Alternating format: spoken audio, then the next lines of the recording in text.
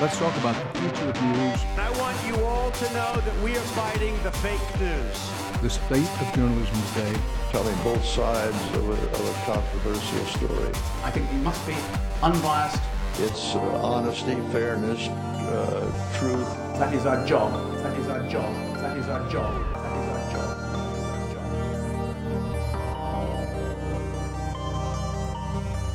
There we go. By the miracles of modern technology, welcome once again to the Our Man in Stockholm podcast, a podcast about journalism, about media, and about the utter fuckery that is technology for the most part. It took a pandemic for me to get the next guest on because we've been trying for a very long time to talk to this man. He's the most famous Englishman in Spanish football, and indeed, I would go as far as to say he's the only journalist writing about Spanish football. None of the rest matter at this stage. Sid Lowe, how are you this morning? I don't know how to answer that question. Now, obviously, at this stage, I would normally say, yeah, fine, thanks, how are you? But, of course, this situation is quite bizarre, and it's bizarre in a way that doesn't necessarily mean that you feel dreadful about anything, and you know, health-wise, touch wood, and I'm looking desperately now for something wooden around me.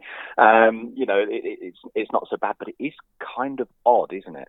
Yeah, I've had this, you know, that Billy Bragg song, Waiting for the Great Leap Forwards, in my head for the last while. Because, you know, everything is basically paused. So you will be known to viewers and listeners as somebody who is permanently on the road, who is always at a game somewhere, who is always up to something. And yet you're telling me that you're sitting at home in Spain this morning not wearing any trousers so far. Is that correct?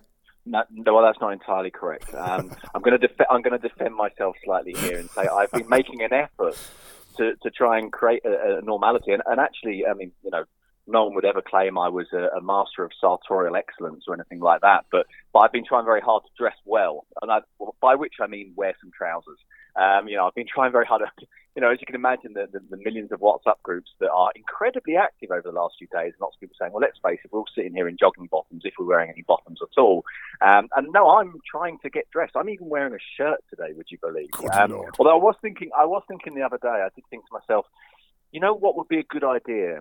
Would be to wear a different football shirt every day.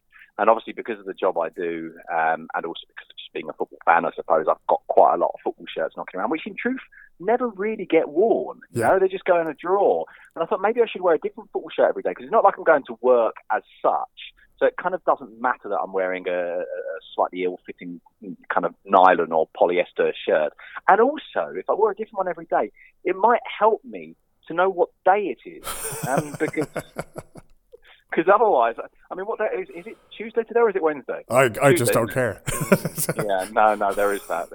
But there is, like, I mean, at least when we have the football season, you have things like days, because like Tuesday would be Champions League day, Wednesday would be Champions League day, and that kind of thing. But that's all gone completely out the window. But this has affected your life pretty massively, because you do spend, I mean, how many days a week would you normally spend travelling, Sid?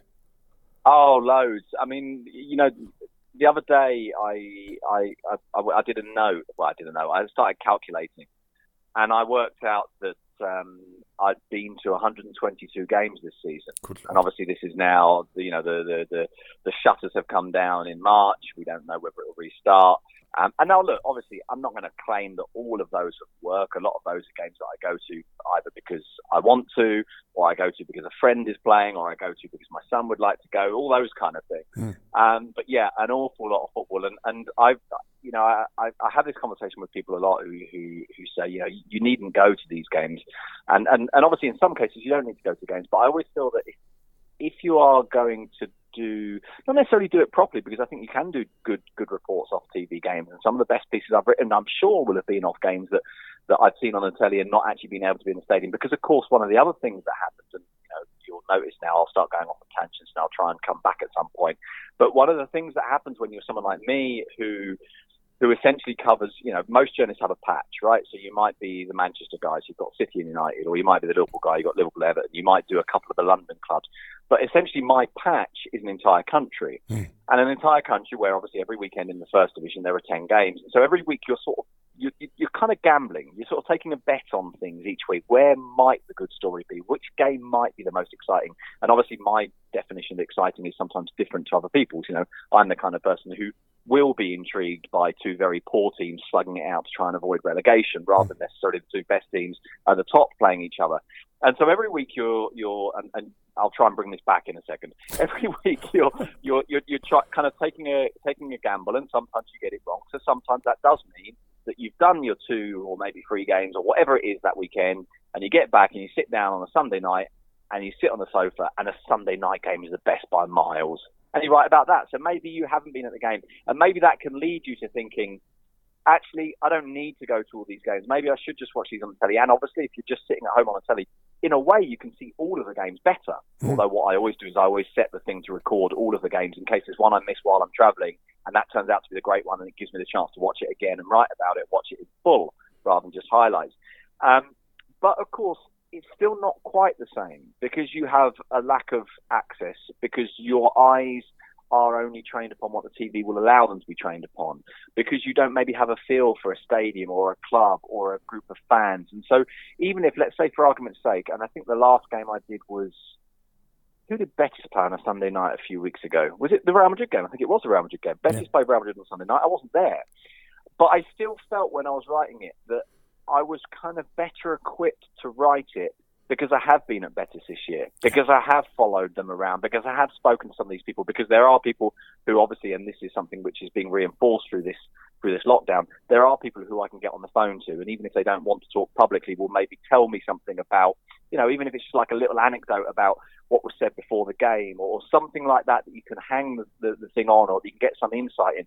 And in particular, because I am very conscious, and maybe this might sound horribly pompous, and I'm very sorry if it does, or horribly overblown.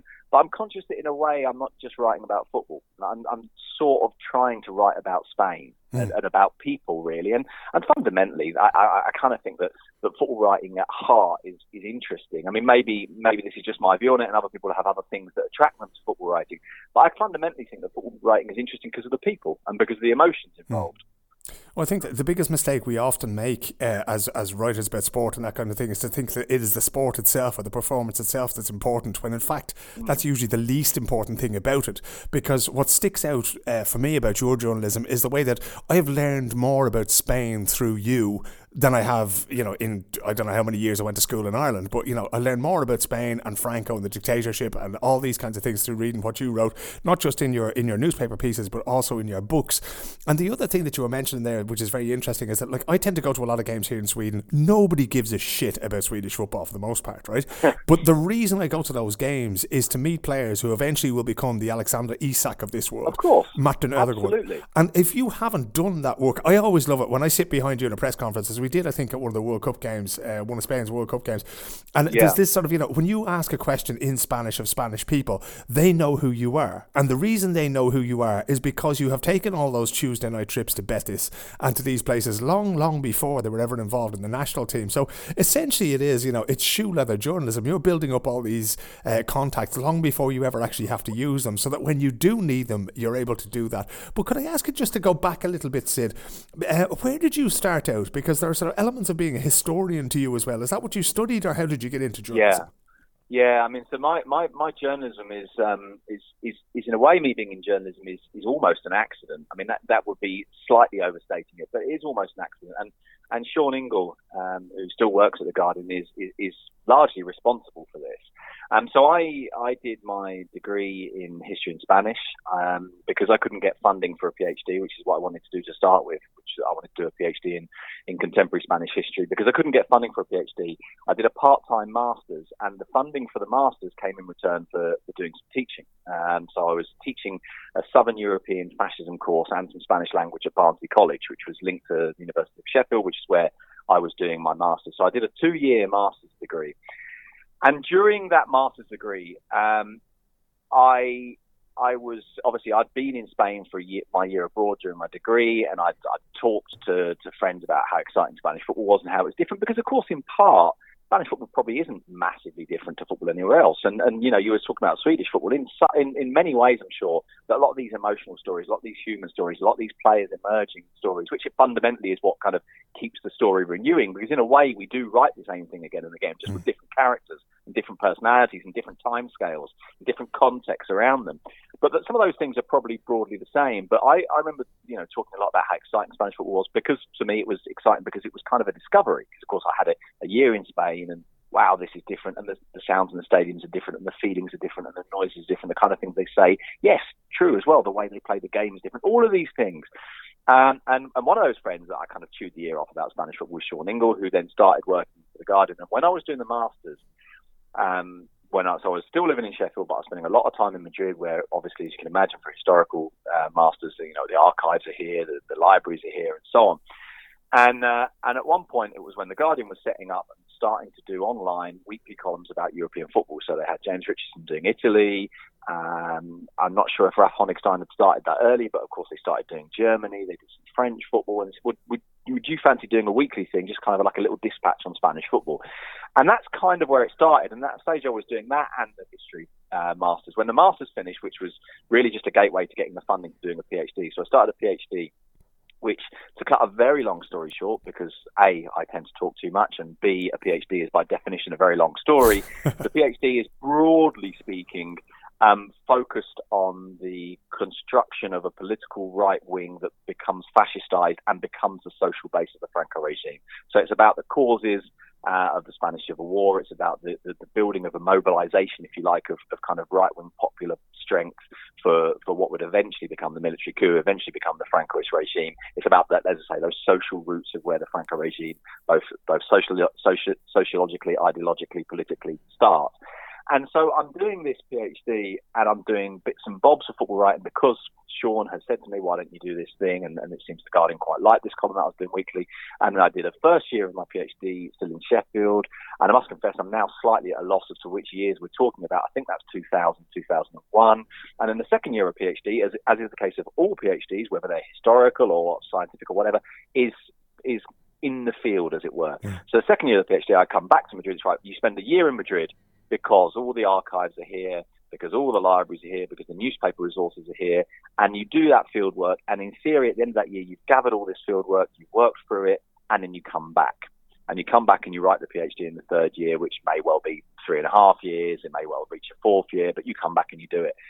Then in that year, because I was in Spain, I was being a bit more proactive in doing some of the football journalism. So I was contacting magazines and saying to The Guardian, look, I can do some more stuff for you. I remember going, I think the first interview I ever did in Spain, now I can't remember which way round it was. I think it's Vinny Samways when he was at Las Palmas, but it might have been Miguel Angel Nadal, who at the time was playing for Mallorca, and Mallorca were playing Arsenal in the Champions League. And I can't remember which one of those two comes first, but it's one of those two. And I've got a feeling it's Vinny Samways. And so I started doing bits and bobs more. And so the kind of the balance was tilted slightly away from the PhD towards the journalism, but probably, broadly speaking, I was still a student. Then, of course, a whole series of things happen. One is that the football writing kind of takes on a pace of its own. The other is that, like any student doing a PhD, you drift a little bit, which you shouldn't, but you do. It's a reality. And then the really big thing that happened to me, and of course, the first year I live in Spain permanently is at 2001, is at the end of that year, so it's 2002, we sort of decide, because of course at this stage my then girlfriend, my now wife, is out with me. We were going to come to Spain for a year. We said, well, this is quite good, isn't it? And there's no real reason why I have to go back to write. If I've got to go back and it's just to write the PhD, I can do that just as well from here. She had a job here as well. And so we're like, well, this is quite good. Let's stay, shall we? So I persuaded the university to let me stay. So that brings us to another year, so from 2002 to 2003.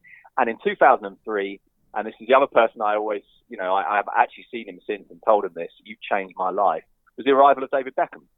Because the arrival of David Beckham created a huge increase in interest in Spanish football, obviously seen through David. And of course, a lot of it was just reporting on David, and the fact that he was in Spain was incidental. But one of my kind of, if you like, unwritten battles, and one of the things I didn't say publicly, but in my mind I was very clear on, was, yeah, but if I'm going to talk about Beckham, I'm going to use it to talk about Spain. I want this to have more than just, David Beckham yesterday ran up the wing and put a nice cross in. There's got to be a sense of how the Spanish are responding to him, how he's responding to Spain, those bits of Spain that he is experiencing without actually really knowing that he's experiencing it. Because, of course, he's turning up in the city, going to a hotel, sleeping a few hours in a hotel, going to a football stadium, scoring a goal, hopefully, and then going home again. But at the same time, I'm going around Spain, discovering some of these cities that I didn't know. And so I remember there's a really nice book, actually, by a guy called Alex Leith, who came out to follow Beckham around. And it was using Beckham as a vehicle to discover Spain. And I remember spending quite a lot of time with him and speaking to him about him and saying to him, actually, when he said, I'm going to write this book, saying, oh, you bastard, because in a way, this is exactly what I want to be doing, using Beckham as the excuse. But he wrote a very nice book about what it is that holds Spain together and how the football is the link between all of these things.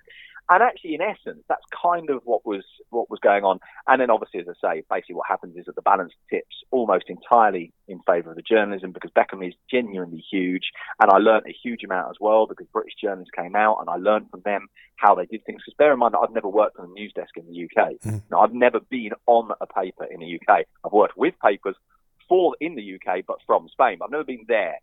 And so I learned a huge amount, in particular people like Simon Cass and Eric Beecham. Eric still lives here because he's another one who loves Spain and wanted to stay. And all right, he's moved out of journalism, but he loved being here. And so it was a fantastic education. And I owe those kind of people a huge amount as well. And then so the balance tips towards journalism. Now, just as a kind of a postscript to all of this, there was eventually a point at which the university said to me, where's this PhD? And of course, at that stage, I was very lucky, and for reasons that I don't fully understand, they lost me from their system for a year. They just, maybe no bad thing. Well, it was a perfect thing because it bought me a year. Because basically, you've been doing this for 4.5 years, but according to the system, I'd only been doing it for 3.5. I can't remember if it was 3.5 or 4.5 or 5.5. It doesn't really matter. But the point is, that bought me a year, and there came a point when they essentially said, right, you've got until, I think it was September 2000 and, what year did I write this thing? 5, I think, but I'm not sure. It might have been 4, to write this, or you can forget it. And actually, as you can probably imagine, part of me thought, well, forget it. I'm not going to need this for work now. I'm established enough that I'm not making a great living, but I'm making a living and I'm starting to find my feet and I'm starting to find my way here. But then I thought, actually, there's been so much time invested in this. I'm going to do this. And those last 3 or 4 months of writing the PhD were, well, much like now, I did not leave the house. But at least I had something to do. I kind of wish I had a PhD to write now. Yeah, because basically in this time of sort of COVID-19, the match reports disappear. It's very difficult. I know that there's huge media organisations all around the world who are sort of sitting there at the moment going, what are we supposed to write about? I mean, you've already done a lot of that sort of in-depth stuff about history, about certain players and that kind of thing. How do you predict, say this goes on and there's no more football until the middle of May, how do you predict you're going to sort of fill your time? And is that going to have major sort of economic consequences for you? Because you're essentially a freelancer, right? You work for anybody you feel like working for. Well, yeah. I mean, I've been a freelancer. Well, funnily enough, the timing of this has been very fortunate for me in that I've been a freelancer until very recently. I actually became staff about 4 months ago. Officially, because there's a probationary period, so officially became staff about 8 weeks ago. So I have, literally, like Indiana Jones, I've just rolled underneath that lowering doorway and reached back and got my hat just in time. So I've been lucky in that sense. But yeah, a huge amount of my colleagues and friends here are freelancers, and the impact is potentially very, very large indeed. Very large indeed. Now, obviously, we also don't know to what extent this will have an impact in terms of the newspapers and media organisations we're working for, perhaps reducing salaries, perhaps freezing them for the time being, perhaps even saying, look, there has to be. I just honestly don't know, and I very much hope not.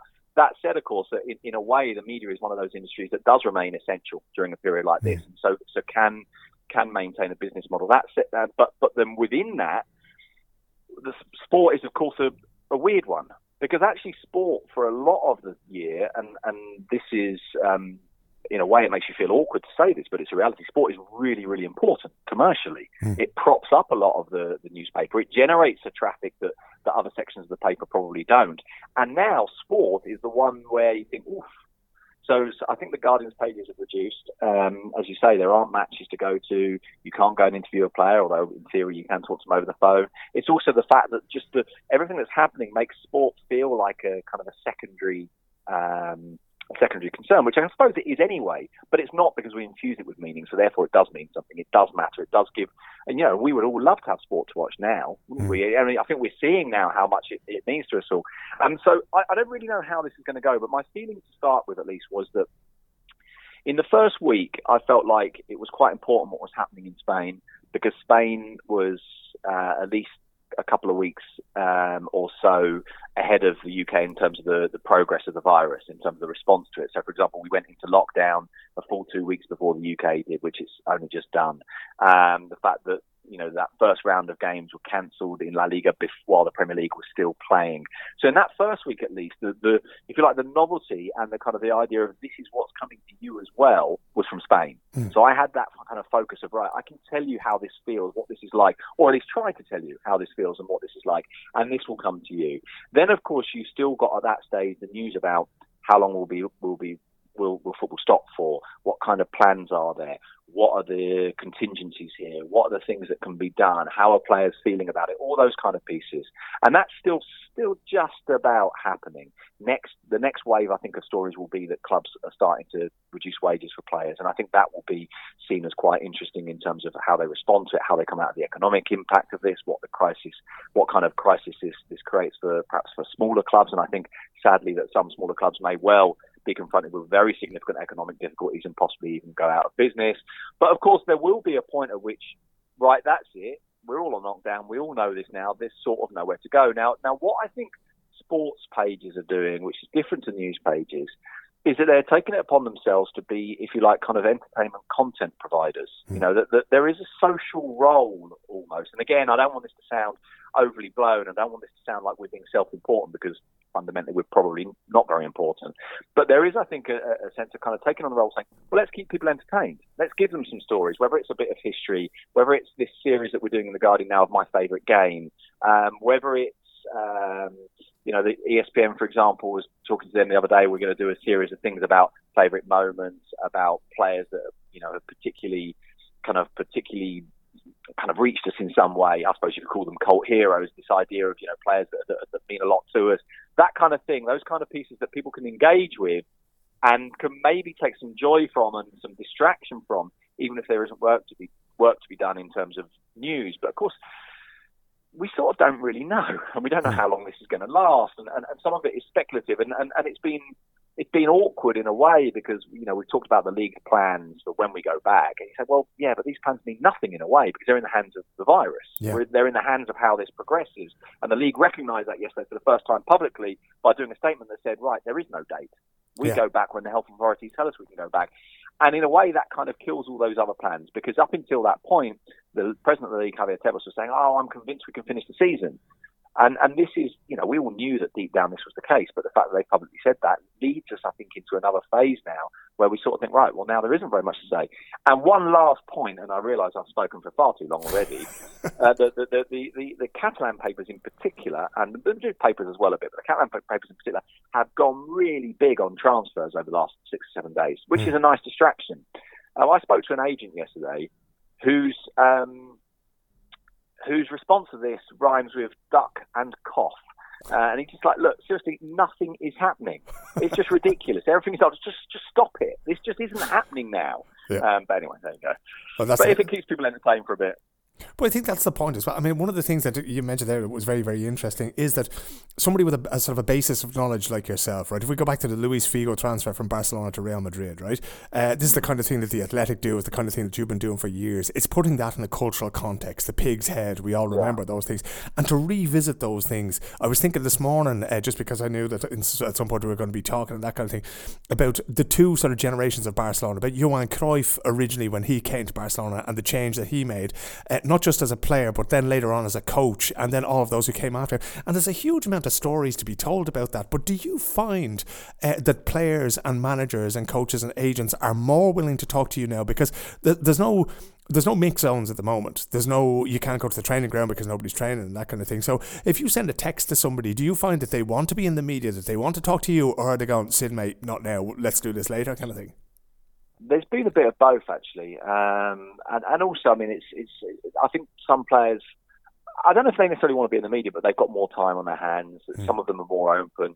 Obviously, if you're texting a player directly, it's someone that you've built some degree of relationship with. If not necessarily a huge one, there is something there, and so you're not. It's not a cold call as such, but I think it depends on the player. It depends on their sense of their role in all this. And I know for example, that there are players, because we've had these kind of sort of discussions, there are players who think, look, it's not really my place to be talking about this now. And I know of players, for example, who said, I don't really want to do a piece about kind of poor me, isn't it hard being locked down? Because the reality is it's not poor me. I live in a big house. I've got a garden, And so some players are very conscious of that. And some players are very conscious of saying, look, and obviously you can say, well, this can be good for people. And in some cases, the players say, all right, well, if this helps, then let's do it. But yeah, it sort of depends on them. I mean, for example, the piece that I wrote for The Guardian on the first Monday after the weekend that was cancelled, that was supposed to be the weekend of the Seville derby. And I spoke to Oliver Torres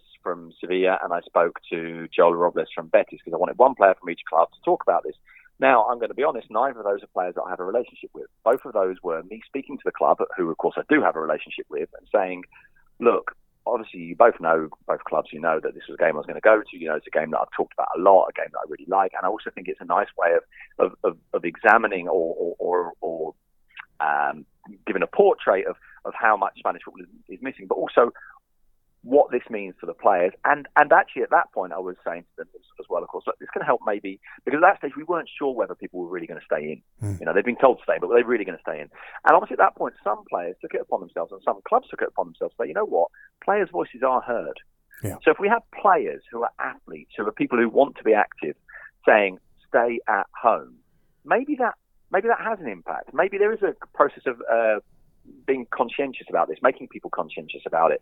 Maybe there is a process of saying, and in this case, of course, for a British newspaper, saying to people in Britain, this is coming, be ready for this. And so in the case of those two players, and as I say, those aren't players that I have a relationship with now, but in the case of those two players, it was a club saying, okay, and I'll be honest, it was me saying to the people at the club, look, do you have a player who you happen to know speaks particularly well? I'm not going to ask you for your superstars. Yeah. I'm going to ask you for someone who you think can articulate this.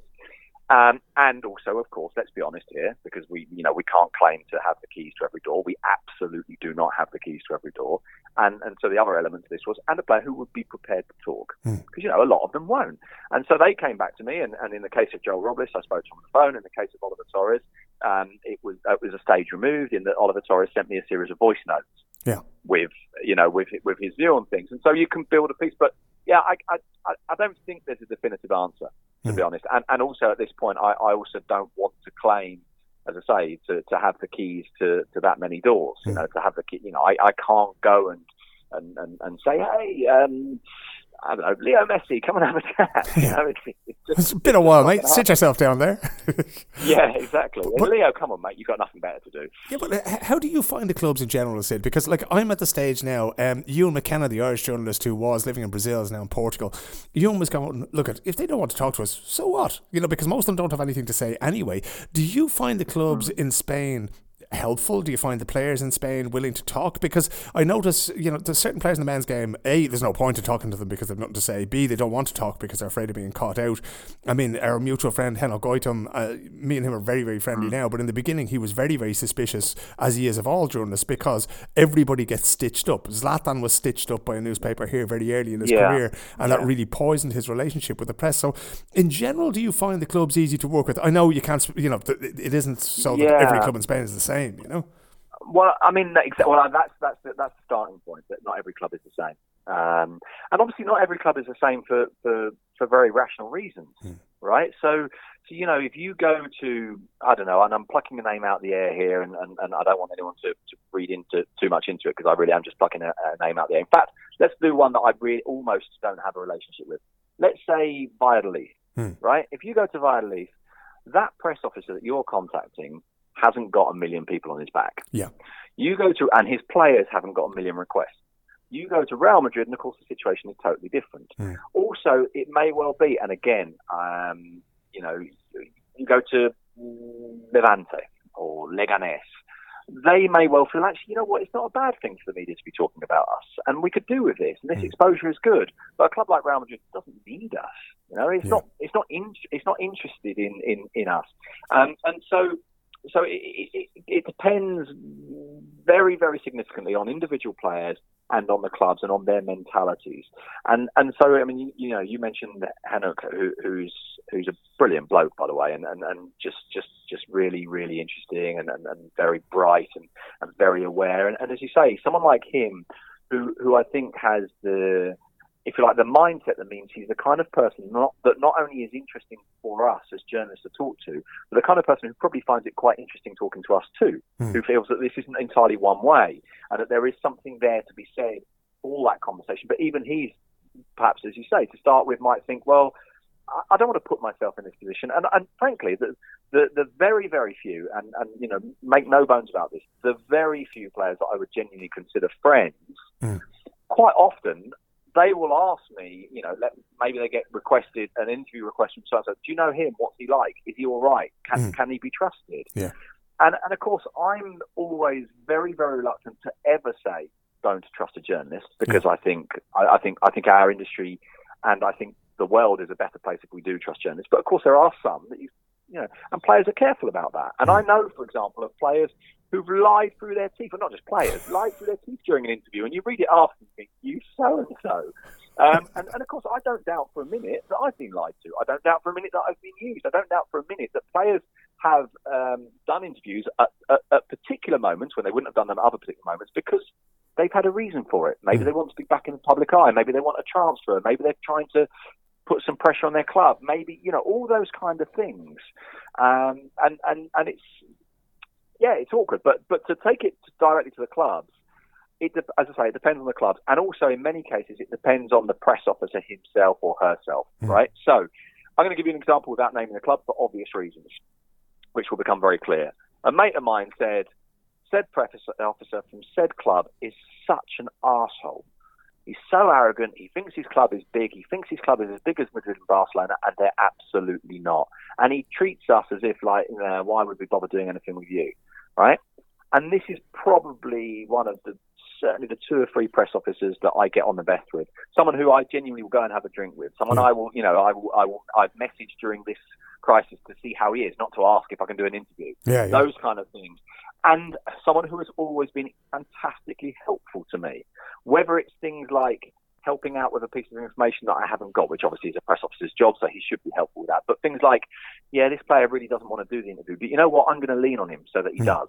Because I'm going to tell him that it's worthwhile talking to The Guardian, because you'll do a good job, because you'll do it right, because you'll listen to him, because you'll put it in the correct context. And obviously, this is something that builds up over a lot of years. But by the way, you only need to cock it up once, and those shutters come down again.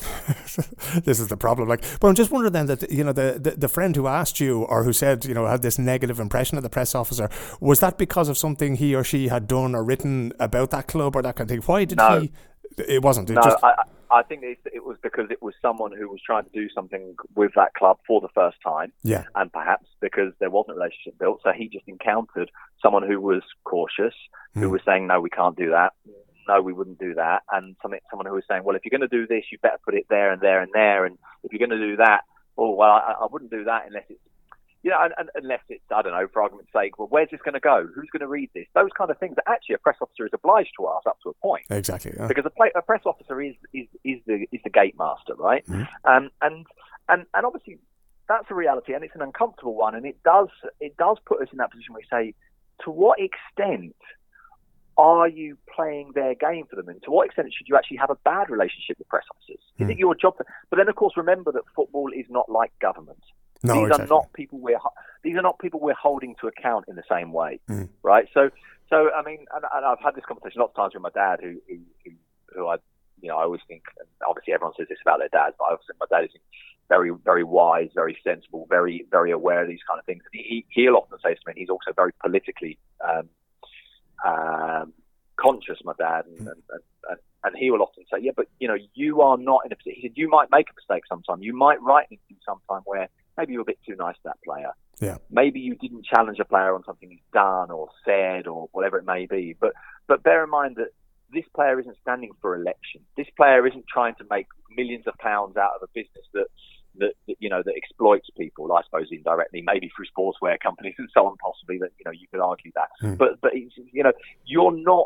you don't have that same level. You have a level of authority, moral obligation to tell the truth, to treat things well, to ask good questions, to write a good story. But you don't have that, if you like, that kind of ethical crusade obligation, if you like, and so sports journalism is slightly different in that sense, and so it's important. But I think we are, and this sounds like a cop-out now, and I realise I'm starting to sound like I'm justifying, it's a cop-out, we don't have to do anything, it doesn't matter.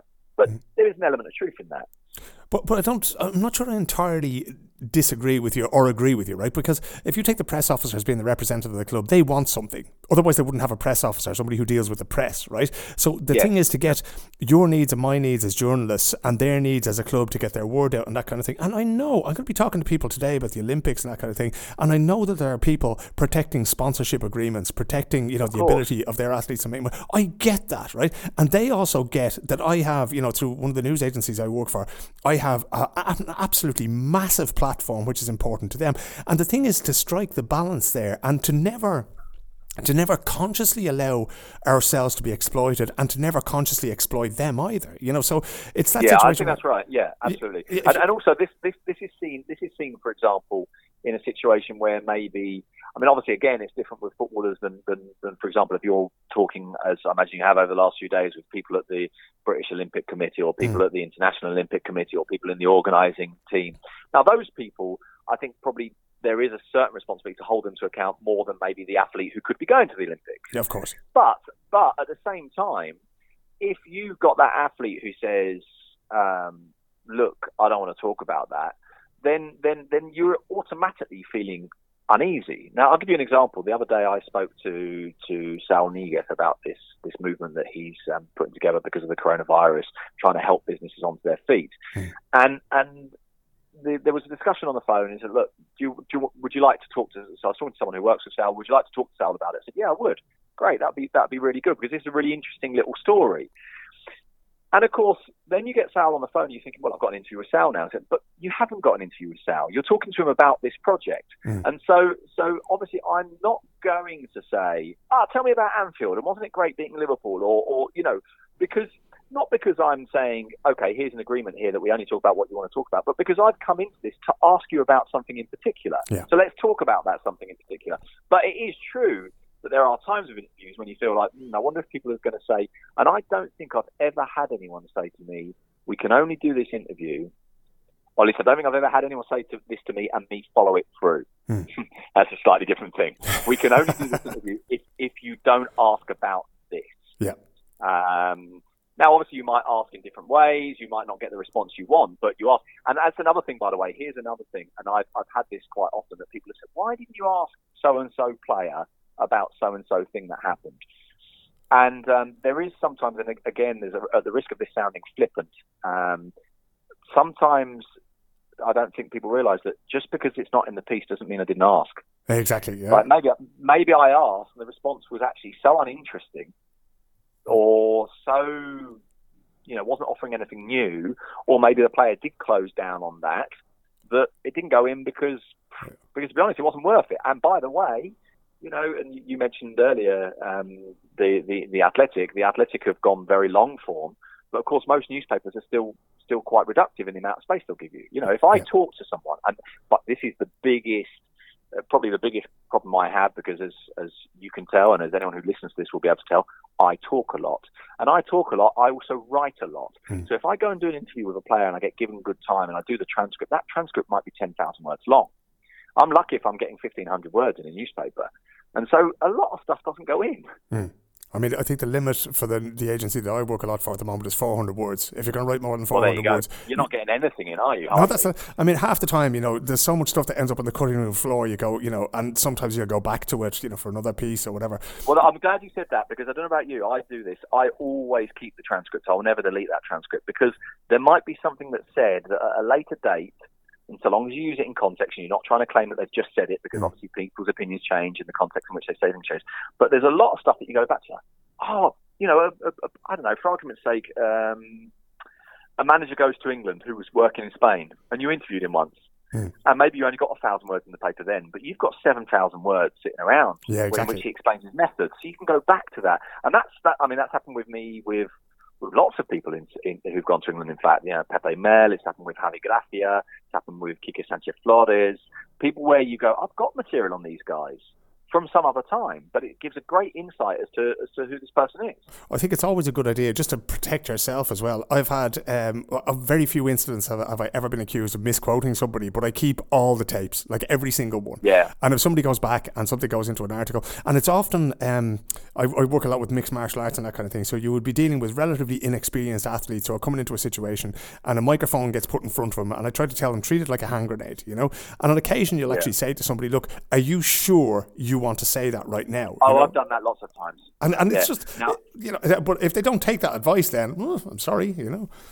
Absolutely, but I think as well. By the way, I think I've done that, and I also think that I know some people would say to me, no, if they've said it, you should write it. End of story.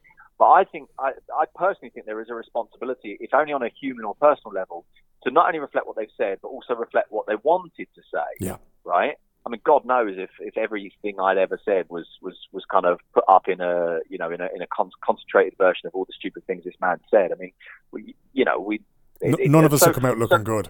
Yeah, and so there are times when I'll go for a transcript and there'll be one line, and I'll think, this sounds a bit ambiguous, or this sounds very strong, and I'll say to the player if I can, or maybe the player's agent, or whoever it is that set up the interview, look, you've said this. Is this what you meant? The very just that, the opportunity. Is this what you meant? And obviously, most times they say yes. Yeah. And that's fine. And occasionally they'll say, "Well, I didn't quite mean it like that." Okay, well, tell me what you did mean. Yeah. And I'll give you a very good example. Many years ago, I mean, this really is a long time ago. Sander Westerveld was playing for Real Sociedad, and this was a Real Sociedad team that nearly won the league, and he had a great season, Sander, and we ended up becoming quite good friends. And I went to interview him. And I think the first interview might even have been on the phone. And I'm always nervous about phone interviews as well, because I always think, what if I've noted this down wrong? What if the sound quality is not good or whatever? But basically, he did this interview in which he really went for Gerard Houllier. And it was the first time he'd had a go at Gerard Houllier, who clearly he had been storing up this disappointment at the way things had ended at Liverpool for a very long time. And I hadn't gone with the idea of interviewing about Liverpool. I'd gone with the idea of, let's talk about San Sebastian, playing for Real Sociedad, this great team and all the rest of it. But he'd really gone for Houllier, and he'd gone in a way that he was really sort of, laying it on. and I did the transcript, and I wasn't in a hurry to publish it, which helps obviously, because it means you've got a bit of breathing room. And I contacted him and I said, mate, this is really strong. And knowing that you were talking, and I think the first interview was on the phone. The reason I say first interview, you'll find out why in a minute. I said, knowing that you were sort of angry about it and all the rest of it, then I'd like you to see your words in black and white, and be sure that you're happy with them. And he was like, okay, well, we're playing in Madrid next week, and I think they were playing at the Calderon, but it doesn't really matter. Come to the team hotel, and we can talk through it. And I went to the team hotel, and I basically put a piece of paper in front of him and said, this is the transcript, and this is where I'm sort of looking at it at the moment, where I would probably take it once I start to write this up. And he sat there with a pen, and he made it stronger, not weaker. And because he was so convinced that, right, no, actually, I want to say this. This is right.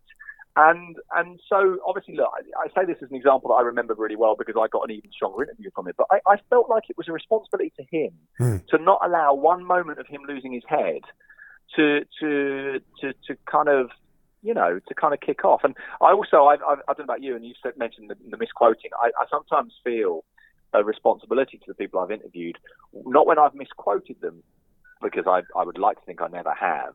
Although obviously when you're talking to someone in a foreign language and you're translating it back, there's always that slight risk of a shift in nuance, not a mistranslation, but a shift in nuance or a shift in weight. And I'm very, very, very careful about translations. And I actually think in truth, and this is a sort of if you like, a dirty little secret, I think in truth sometimes when you translate someone from a foreign language into English, they can sound even more eloquent. At times it makes them sound even better than they really are, just because of the way that they've expressed themselves is different and it doesn't sound quite the same as other people do.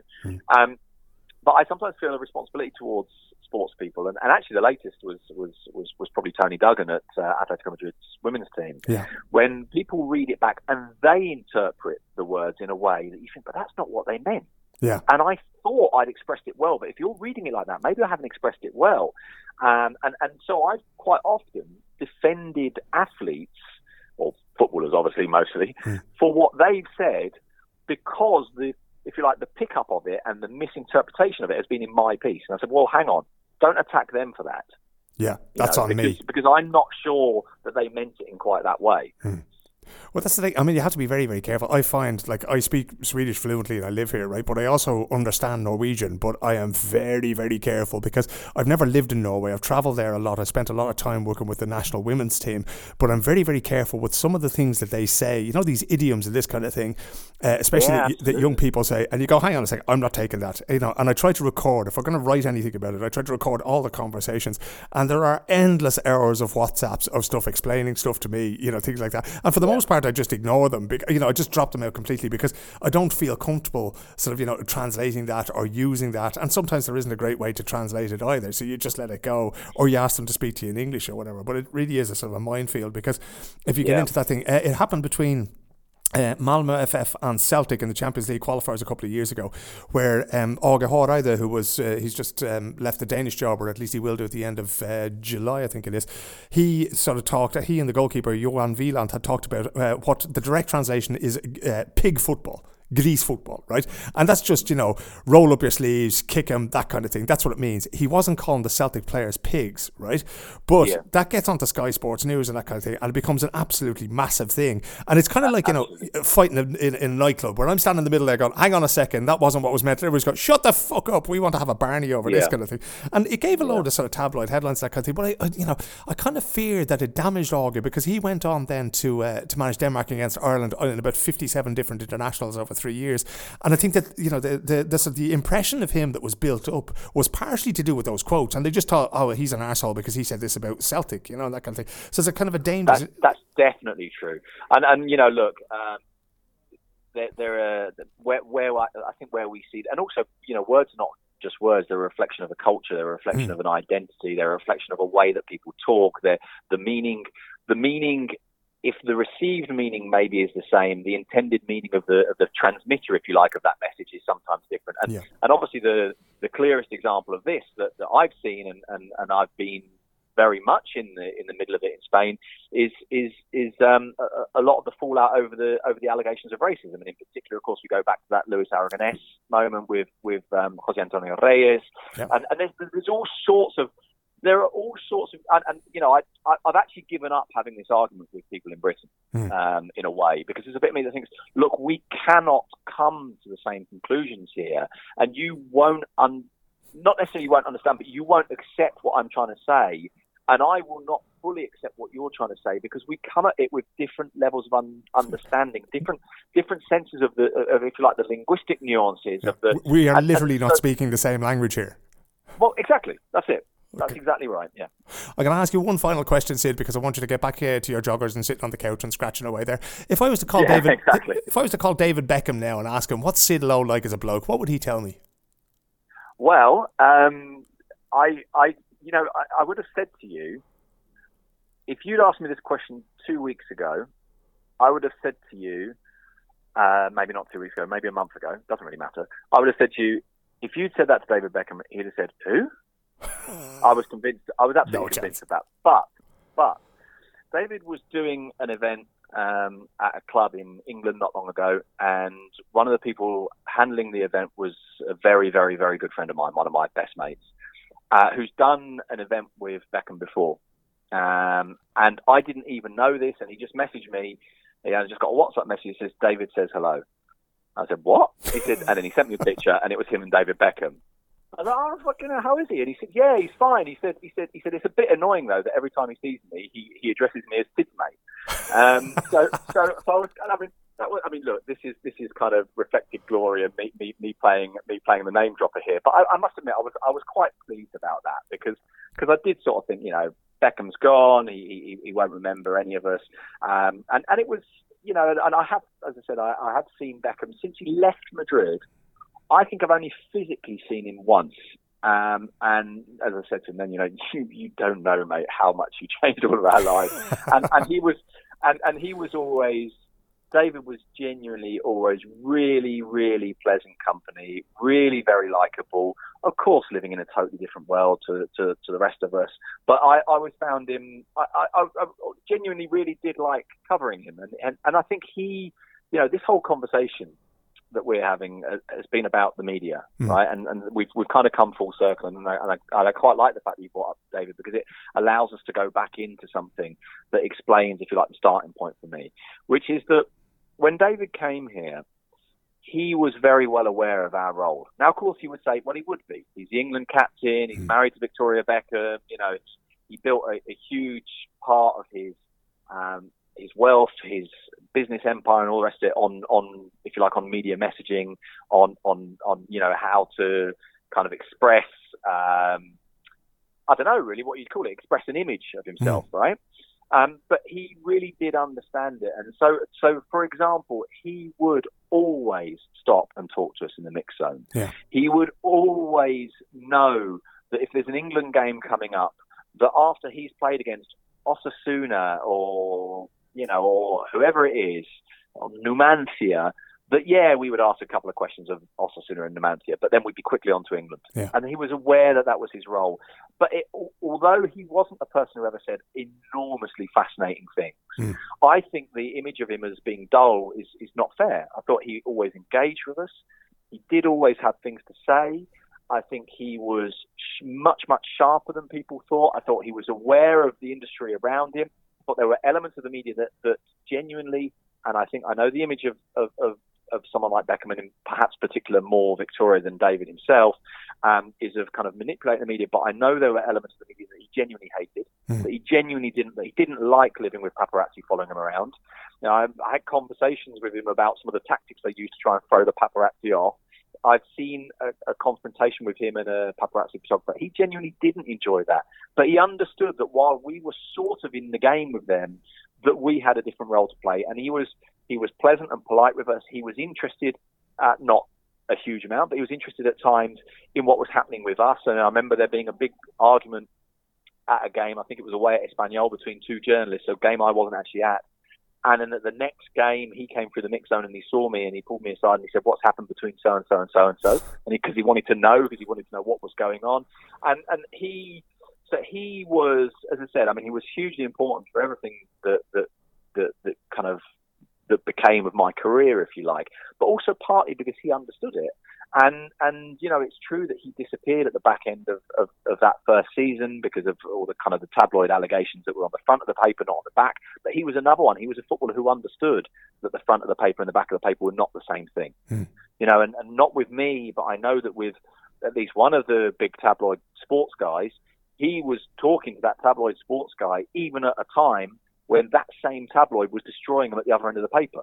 He was still engaging with him. He was still being polite to him. He understood that, and yeah, I've got a lot of time for him, and he was also a very good footballer, which has also been partly forgotten. He was absolutely brilliant for the first 6 months. He was absolutely brilliant for the last 3 or 4 months, and I would say he was very good in between. It's true that there was a normalisation process and his level tailed a little bit in the middle, but overall, I think you'd ask Real Madrid fans and they would say they really liked him. He had a handy right foot, right enough, but for me, his greatest achievement, his greatest achievement in football for me was launching the career of a certain Sid Lowe. Sid, thank you so much for talking to me today, and I hope we can do it again sometime. Thank you. I very much hope that David Beckham in his enormous trophy cabinet at home has a medal that's. Well, I got onto his wiki page to put it on there now. Cheers, pal.